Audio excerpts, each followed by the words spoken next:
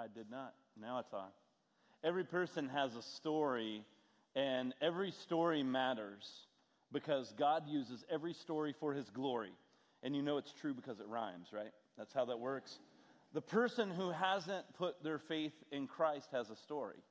It's a story that God is working and God still moving as seeds are being planted, as seeds are being watered. Their story is also worth listening to.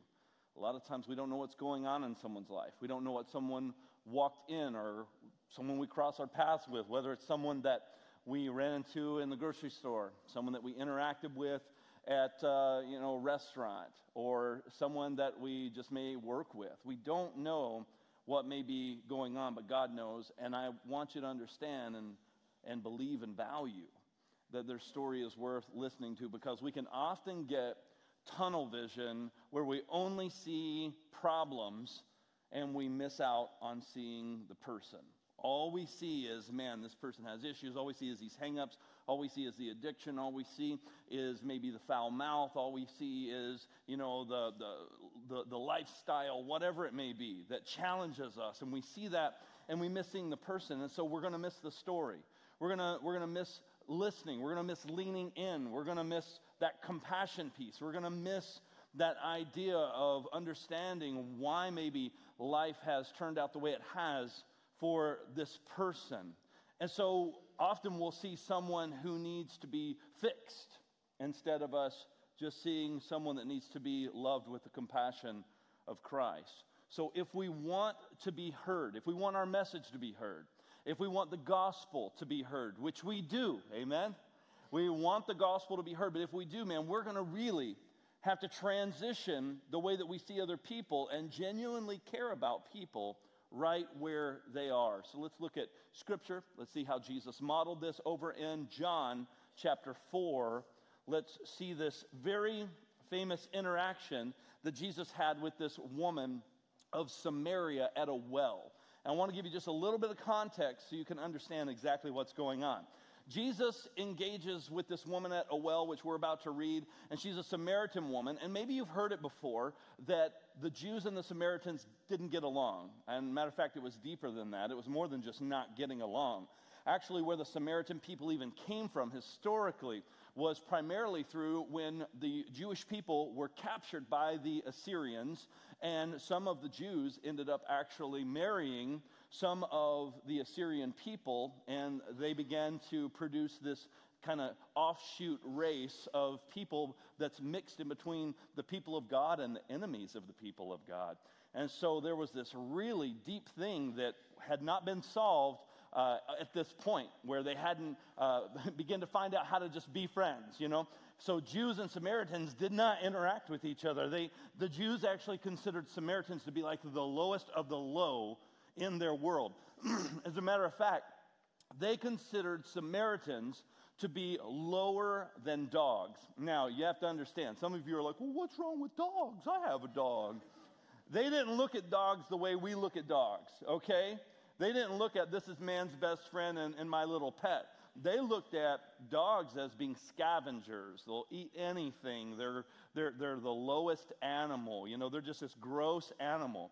They didn't look at it as man's best friend like we do, So get that idea out of your head. So they're saying you're worse than like a scavenger. You're like the lowest of the low. A dog is better than you. And so that's how they classified these Samaritan people, and they looked at them this way. And now the Jews also had this belief of this impurity type culture where they believe impurity could be passed simply by touch. And so if you touched something that an impure person had touched, that impurity would pass to you, and they would believe that you would be defiled, you would be impure. So therefore, you would have to go through these rituals, you would have to go to the temple, you'd have to pay some money, have a sacrifice, etc., go through all this stuff to be clean again. And there were so many things that could make you unclean or impure. And so touching something of someone considered impure would make you impure culturally in their society. And they would think, oh, now you're ceremonially unclean, and now you've got to go become clean again. So all of that, I want you to understand the context before we read this, and so you can understand a little bit more of the weight of this interaction between Jesus and this Samaritan woman. John chapter 4, verse 1. Now when Jesus learned that the Pharisees had heard that Jesus was making and baptizing more disciples than John, although Jesus himself did not baptize, but only his disciples, he left Judea and departed again for Galilee. And he had to pass through Samaria, and he came to a town of Samaria called Sychar, near the field that Jacob had given to his son Joseph. Jacob's well was there, so Jesus, wearied from as he was on his journey, was sitting beside the well. It was about the 6th hour. So this is actually later in the day. Normally when you would go and draw from a well, you would want to do it in the morning or in the evening when the water is cool. The water would kind of be lukewarm, or it would be warm at this point of the day. So this is not the ideal time to go get water. And the well's kind of empty. I mean, it's not being visited. You're not seeing a lot of people go and visit the well at this time. Verse 7, a woman from Samaria came to draw water. Jesus said to this Samaritan woman, he said, "Give me a drink," for his disciples had gone away into the city to buy food. The Samaritan woman said to him, "How is it that you, a Jew, ask for a drink from me, a woman of Samaria? For Jews have no dealings with Samaritans." Jesus answered her, "If you knew the gift of God and who it is that is saying to you, 'Give me a drink,' you would have asked him, and he would have given you living water." The woman said to him, "Sir, you have nothing to draw water with. The well is deep. Where do you get that living water? Are you greater than our father Jacob?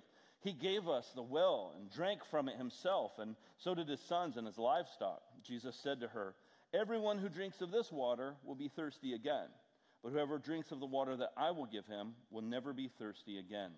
The water that I will give him will become in him a spring of water, welling up to eternal life."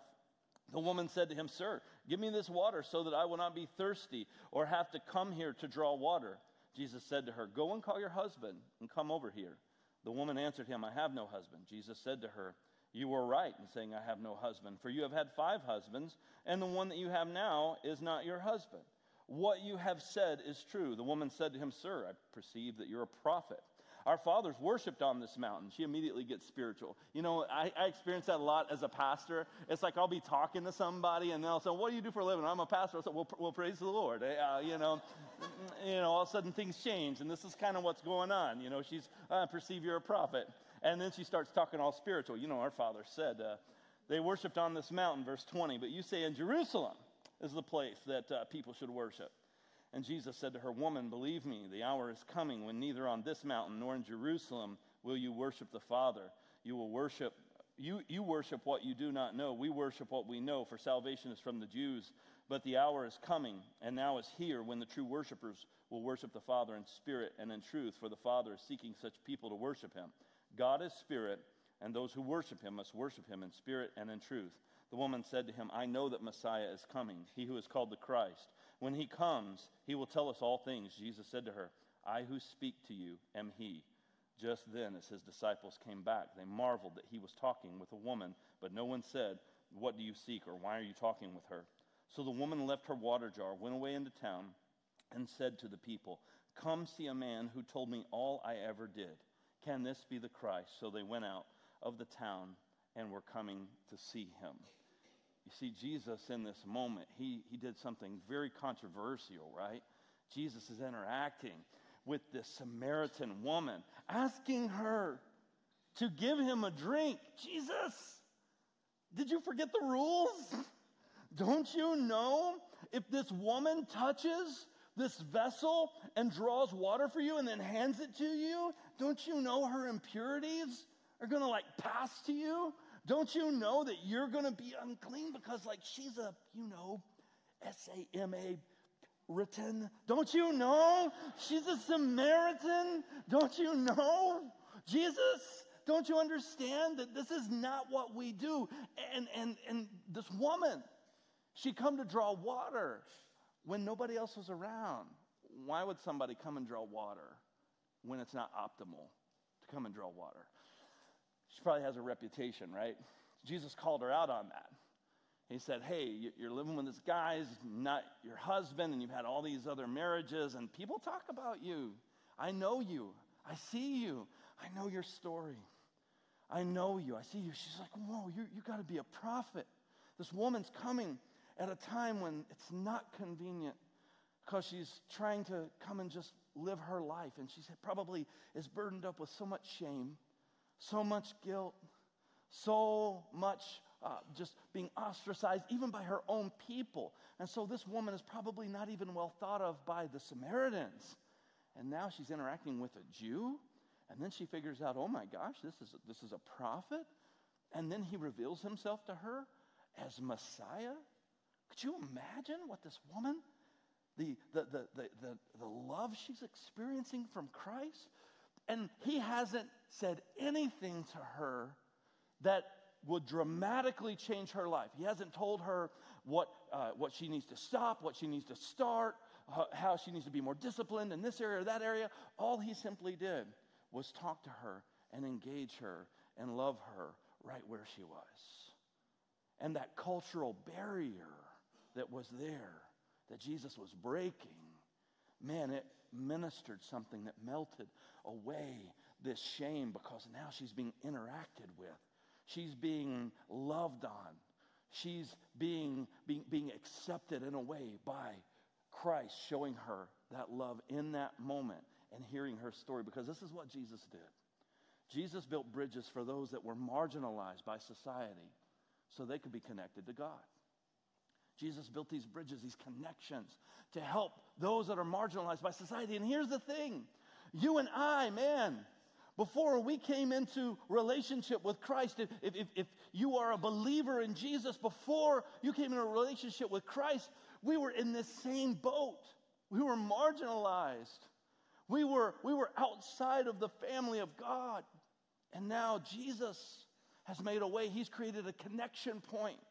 He's created this opportunity for us to do and be a part of what we could never do or be a part of within our own strength. And that's to be loved, forgiven, accepted, right where we're at. And Jesus made this way. And this woman began to understand who Jesus was. She's like, hey, I've heard about this Messiah guy. And could you imagine, man? Jesus saying, yeah, you have heard about that. And you're talking to him.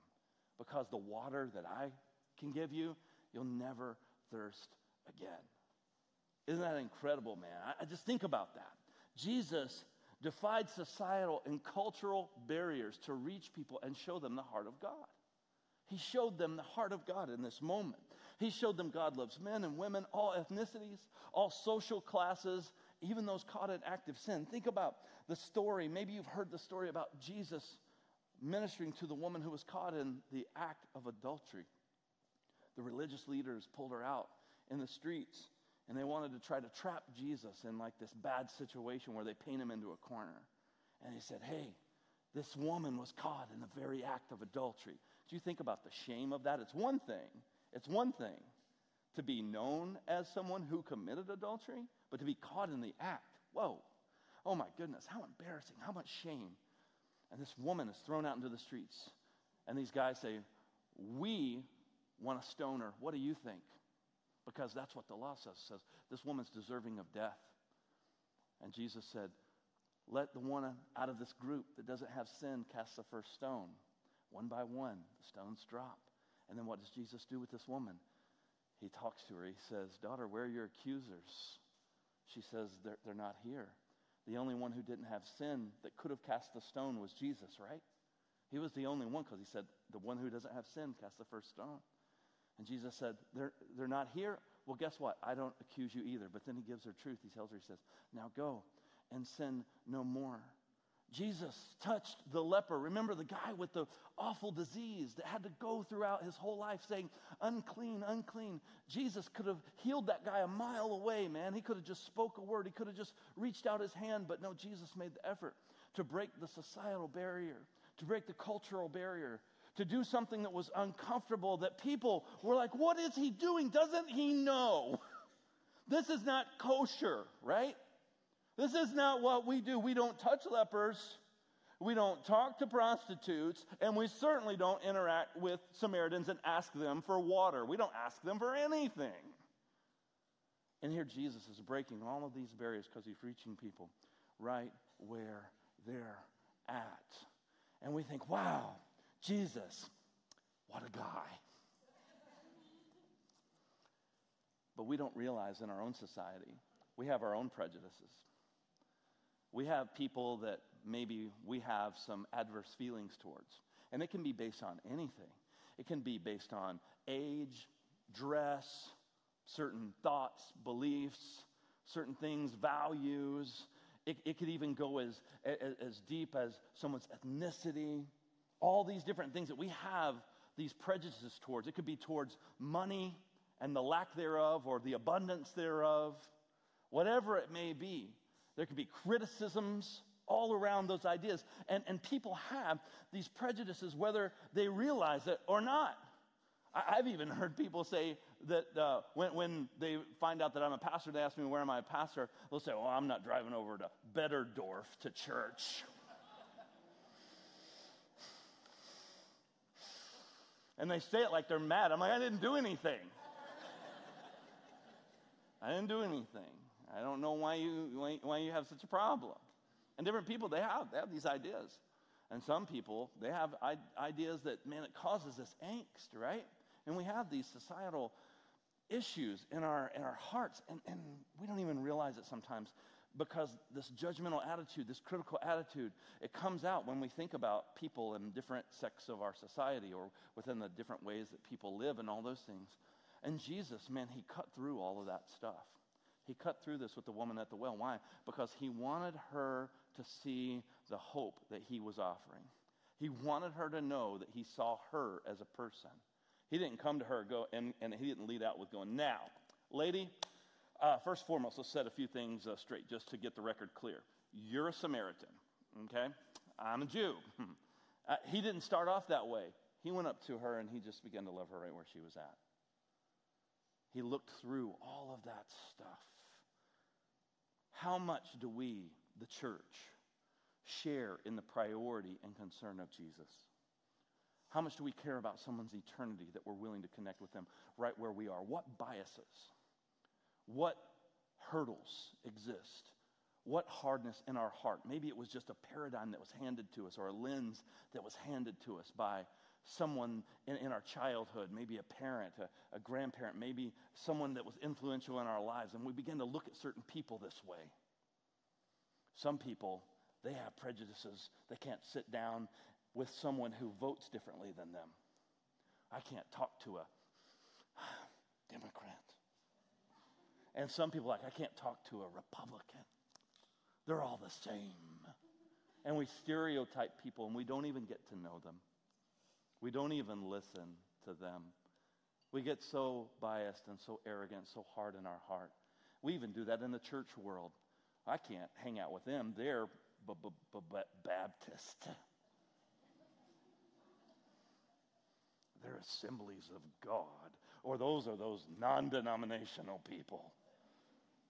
And we get these biases in our hearts, man. And it's so wrong that even in the church world, it seems that we can't connect. We can't try to find ways and opportunities to connect because we're so isolated at times. And Jesus showed us the exact opposite, man. Jesus showed us the way that he valued, the way that he crossed those lines, the way that he loved people. Now, he didn't compromise who he was.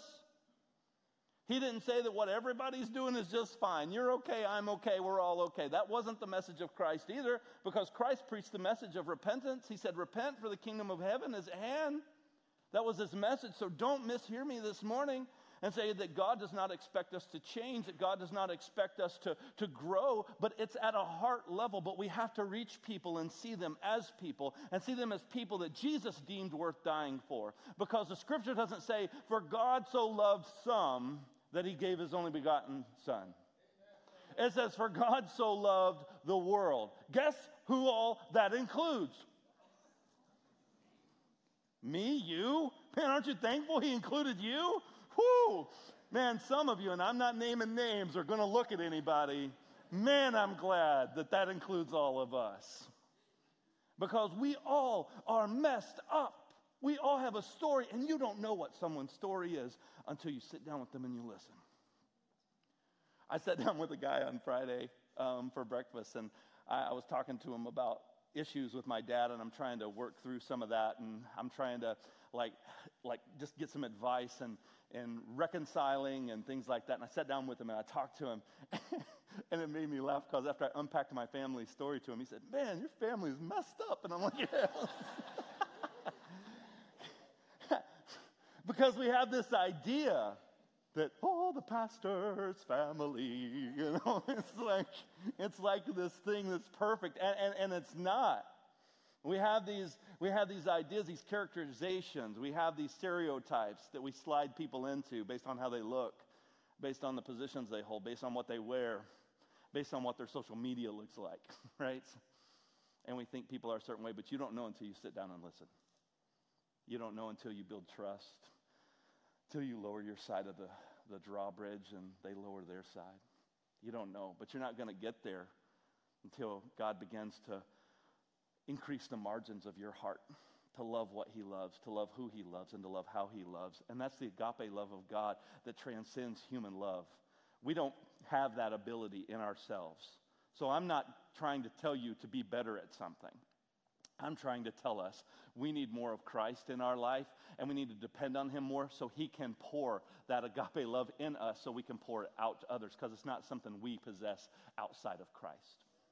It only comes from Christ, and it's only strengthened through our relationship with Christ. It's not this thing that we can just get better at trying really, really hard to be good at. It's really the love of Christ that's been shed abroad in our heart that puts us in a position to see people that way and love people right where they're at. Because when we think about the weight of our sin, and we think about how Christ, who knew no sin, became sin for us, and we think about that good news of the gospel, it tenderizes the hard places of my heart. When I begin to respond in thankfulness, when I begin to respond in gratefulness with gratitude, now all of a sudden I'm seeing people much differently, because I'm not seeing myself as better than or less than. I see myself as having the same need. And I see Christ being the answer to that need. Amen, church? So for us to be fruitful, we must be united on why we gather. We must be united on what we're called to do. This can't be this auxiliary external thing, because different people have different ideas about why we gather as believers, why we gather as Christian people. And I want us to be fruitful, not just gathering for gathering's sake. We're not just gathering and showing up just because. It's not just us seeing our friend group. No, we have a reason why we're called to gather. Here's the first reason: to glorify God, first and foremost. This is why we gather. Whether in a small group, whether in a large Sunday setting, why you're a part of a local church, this is why we gather. First and foremost, to glorify God. As we gather together, and as we open the Word, as we receive communion, as we pray together, as we sing songs of praise, glorifying God, we're glorifying God. Even in our fellowship, we're glorifying God. Second thing, we gather to grow, and we gather to serve one another in disciple-focused relationships, because the Great Commission is go into all the world and make disciples, not just go into all the world and make converts and then go, good luck, I'm glad you found Jesus. You're on your own. No, make disciples. A disciple is a disciplined follower, someone who's following Jesus. So we help people to find and follow Jesus. This is what we do. This is why we gather. The third reason is we gather to be equipped and to be sent out into the world to help others find and follow Jesus.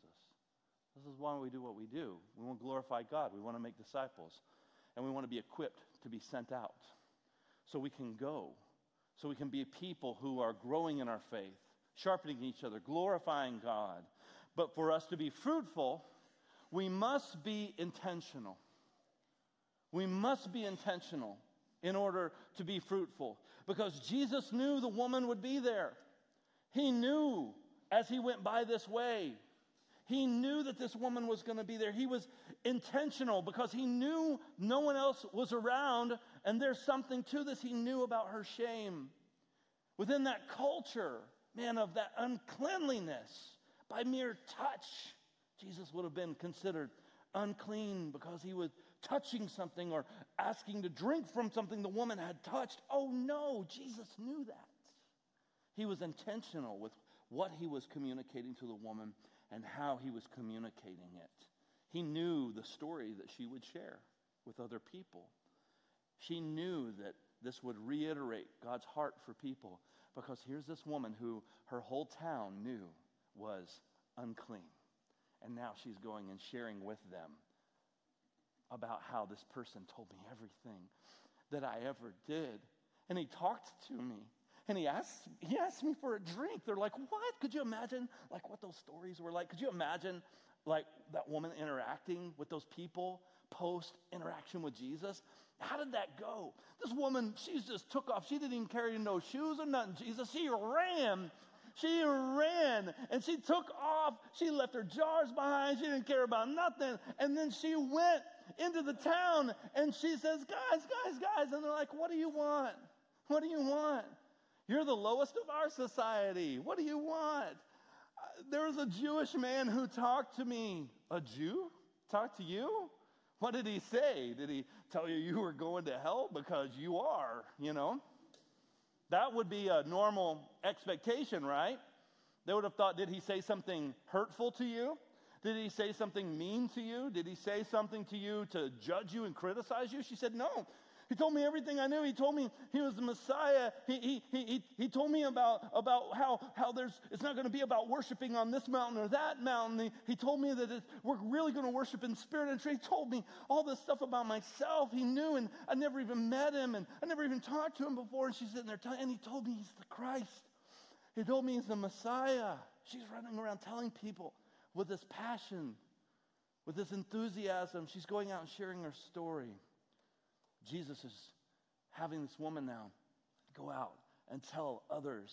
And then these people now are coming to find Jesus. They're seeking Jesus out. The Samaritans began to seek Jesus out. Are you getting that? Are you getting that? The Samaritans began to seek Jesus out because somebody was reached, because somebody had their story heard, and because Jesus loved them right where they were at. So how uncomfortable are we willing to be for the cause of Christ? How uncomfortable are we willing to be? How uncomfortable in these cities are we willing to be for the cause of Christ? How uncomfortable are you willing to be at your job? How uncomfortable are you willing to be with your friend group? How uncomfortable are you willing to be with others? Because, man, a lot of times, I don't know if I want to associate myself with this type of person or that type of person. I understand. And there are healthy boundaries. So it's if someone begins to influence you in a negative way or influence you away from Christ, of course, that's not what I'm suggesting or recommending. It's not what I'm saying that Scripture is saying. It's not us being influenced, but yet rather us being salt, us being light. That's what Jesus said we are to be as his body, as the church. Amen? That's who we are supposed to be. Over in John chapter 21, this is after Jesus has already risen from the dead, right? And he interacts with his disciples, and he makes breakfast for them. And they have fish, because fish is what you eat for breakfast. Like, could you imagine, though, like, for real, like, Jesus cooking breakfast?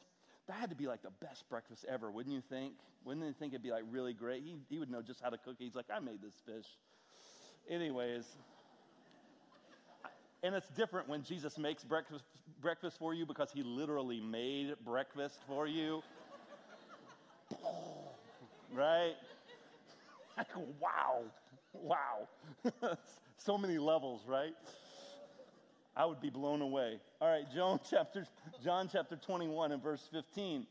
It says, when they had finished breakfast, Jesus said to Simon Peter, Simon, son of John, how do you love me more than these? And he said to him, yes, Lord, you know that I love you.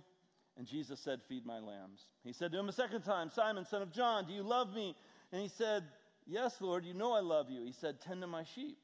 And then he said to him a third time, Simon, son of John, do you love me? At this time, Peter gets grieved about this. It's like, do you not believe me? He's grieved. And he said to him, Lord, you know everything. You know that I love you. And Jesus said to him, feed my sheep. Truly, truly, I say to you, when you were young, you used to dress yourself and walk wherever you wanted, but when you're old, you'll stretch out your hands and another will dress you and carry you where you do not want to go. He was telling Peter what kind of death he was going to die to glorify God. And then after saying, yeah, go feed my sheep, feed my lambs, then he says, follow me. After he tells them, like, you're going to die. for my sake. And then he calls him to follow him. Isn't this interesting? Jesus calls him to follow because a greater love for Christ, it increases our love for others. That's our big idea for today. A greater love for Christ increases our love for other people. So here in this moment, Jesus was confronting Peter, who, if you remember the story, when Jesus was being beaten, had been arrested, carrying his cross, all those things, the crowd was in a frenzy. People asked him, hey, are you with Jesus? You're one of his disciples. And he denied Jesus 3 times. And Jesus had prophesied that he was going to do that. He said, yeah, you're going to deny me. And Peter's like, no way. But he did. And then now that Jesus has risen from the dead, Jesus in his grace and his love, he goes to Peter and he asks him, hey, do you love me? And he asked him 3 times. He says, do you love me? And he said, yes. He said, well, okay, then feed my lambs, and feed my sheep, and feed my sheep. And all this response of love, this active love in which you're going to be loving me with. After I ascend, after I'm no longer with you, you're going to die, and it's going to be pretty rough because people are going to take you somewhere you don't want to go, and they're going to do things you don't want them to do, and you're going to die. So, hey, follow me. Doesn't sound like the greatest invitational, sales pitch, does it? But Jesus was saying, if you love me, then I want you to spend your life feeding the lambs, feeding the sheep. I want you to be willing to even go to death for me. That's what it takes to follow me. That because I gave my life for you, now are you willing to give your life for my sake? Because no greater love has a man that he'd be willing to lay down his life for another. Amen? That's what Scripture says. And so here in this moment, we see that as Jesus calls Peter to a deeper love, to a place of loving him more, he's saying, Peter, don't just love me in word. Don't just love me in word. Love me in deed. Don't just say you love me and then you're not willing to inconvenience yourself and you're not willing to stretch yourself to do something uncomfortable. Because to follow me, it's going to require you get uncomfortable. To follow me, it's going to require that you be willing to actually give it all. And it's going to be required of you one day. Could you imagine Peter hearing this after knowing that Jesus is 100% legit, telling the truth? He saw Jesus die. He's now seen and experienced a resurrected Christ. He remembers the last time he doubted the words of Christ when Jesus said, you're going to deny me, and then it came true. And now Jesus is saying, you're going to die for my sake. So he knows that if he follows Jesus, he knows there's no escaping this. And he's saying, am I worth it to you, Peter? Is following me worth it? Is it worth this inconvenience of offering your life as a sacrifice for the glory of God and for the furthering of the gospel, to be able to feed the lambs, to feed the sheep, to be able to minister to the people? Is it worth it? Because it's going to cost you. And I'm inviting you once again to follow me. Jesus invited Peter to follow him when he was fishing as a fisherman. And he said, hey, come with me, I'll make you fishers of men. And he dropped his nets and he started following Jesus. And here now the resurrected Christ is once again inviting Peter to follow him. But he's offering this in a different way than before. He's wanting them to see the bigger picture. Because for a while, Peter just thought he was following a great teacher. He just thought he was following somebody who was doing some awesome miracles and who was this amazing prophet. Even before the Holy Spirit revealed to him that Jesus was actually the Christ, he still wasn't 100% sure what all they were doing, man, but he was excited about it. And now that he knows it, now that he sees it, he's saying, Peter, after all you've seen, after all you've experienced, after all that you know who I am I worth it? That's what Jesus is asking. Am I worth it? And Peter was saying, yes, Lord, I love you. And so for us to have that increased love for others, for us to be able to love like Jesus did with the Samaritan woman, man, it's going to require that deeper love for Christ, where he increases the borders of our heart. Because we like to think that we can love people without limits, but man, we all have limits. You have limits on Thanksgiving with certain family members, right? I mean, like, I can only be around this person for this long, right? We all have limits. But when the gospel grabs a hold of my heart, those limitations get removed. I start seeing people differently. I start leaning in to hear their story. I start leaning in like Jesus interacted with this woman at the well, and now all of a sudden those boundaries, those cultural things that are in place, I'm willing to step over those things. I'm willing to do things no one else is willing to do. I'm willing to touch the leper. I'm willing to sit down with the Samaritan. I'm willing to talk to that person who's caught in active sin and hear their story and love them the way that Christ loved them, present truth to them, build trust, build relationship with them for the purpose of sowing seed, watering seeds of the truth, of the gospel in their hearts, and letting God do the heart work that only He can do. So if you're struggling with loving the marginalized people in society, and if you are critical towards them and you've been avoiding them, you want to know what the answer is? Love Jesus more. A greater love for Jesus will increase your love for others. Are you struggling with living intentionally for the cause of Christ? What's the answer? Love Jesus more. How do I increase my love for Jesus? Here's how you do it. I need to think about the good news of Jesus, because when I think about the gospel, I grow in thankfulness for the gospel. When I think about the gospel, when I think about the fact that while we were yet sinners, Christ died for the ungodly. And when I recognize that's me, that's why it's so healthy for us to recognize our need. It's so healthy for us to recognize our sin and our need and our inability to fix our sin problem. And Jesus fixed it. Jesus made a way where there was no way. Jesus opened the door. He is the door. He's the way. He's the truth. He's the life. That's why nobody can come to God except by Christ. That's why the gospel is so potent, because it has the power to save. It has the power to sanctify. It has the power to make me new and transform me. And it's not this one-time event. It's something I grow in. As I'm growing in Christ, I'm not just growing in knowledge and growing in scripture memorization. No, I'm growing in understanding the heart of God. And the more I grow in understanding the heart of God, it changes the way I look at things. It changes the way I look at people.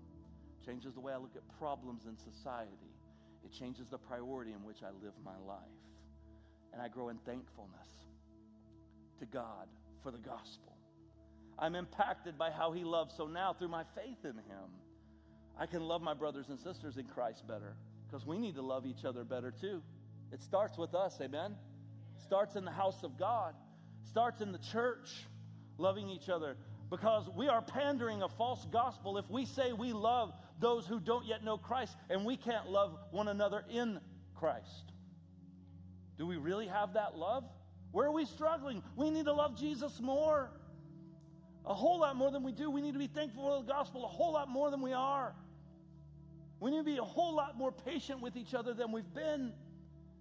We need to fight for unity a whole lot more than we have. Because what matters at the end of the day is not which mountain you worship on. That's what Jesus said. It doesn't matter.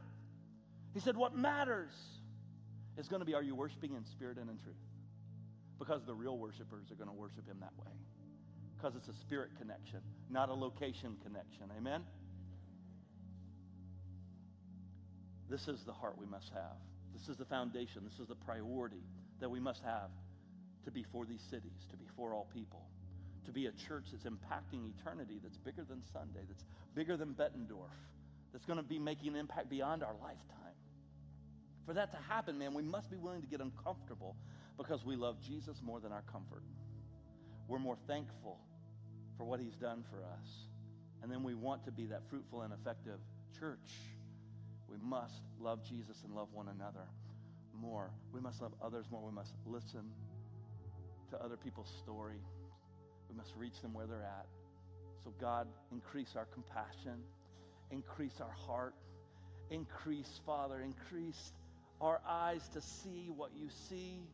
May the things that, Lord, break Your heart, may those things break our heart. May the things, Lord, that move You and motivate You, may those things move and motivate us.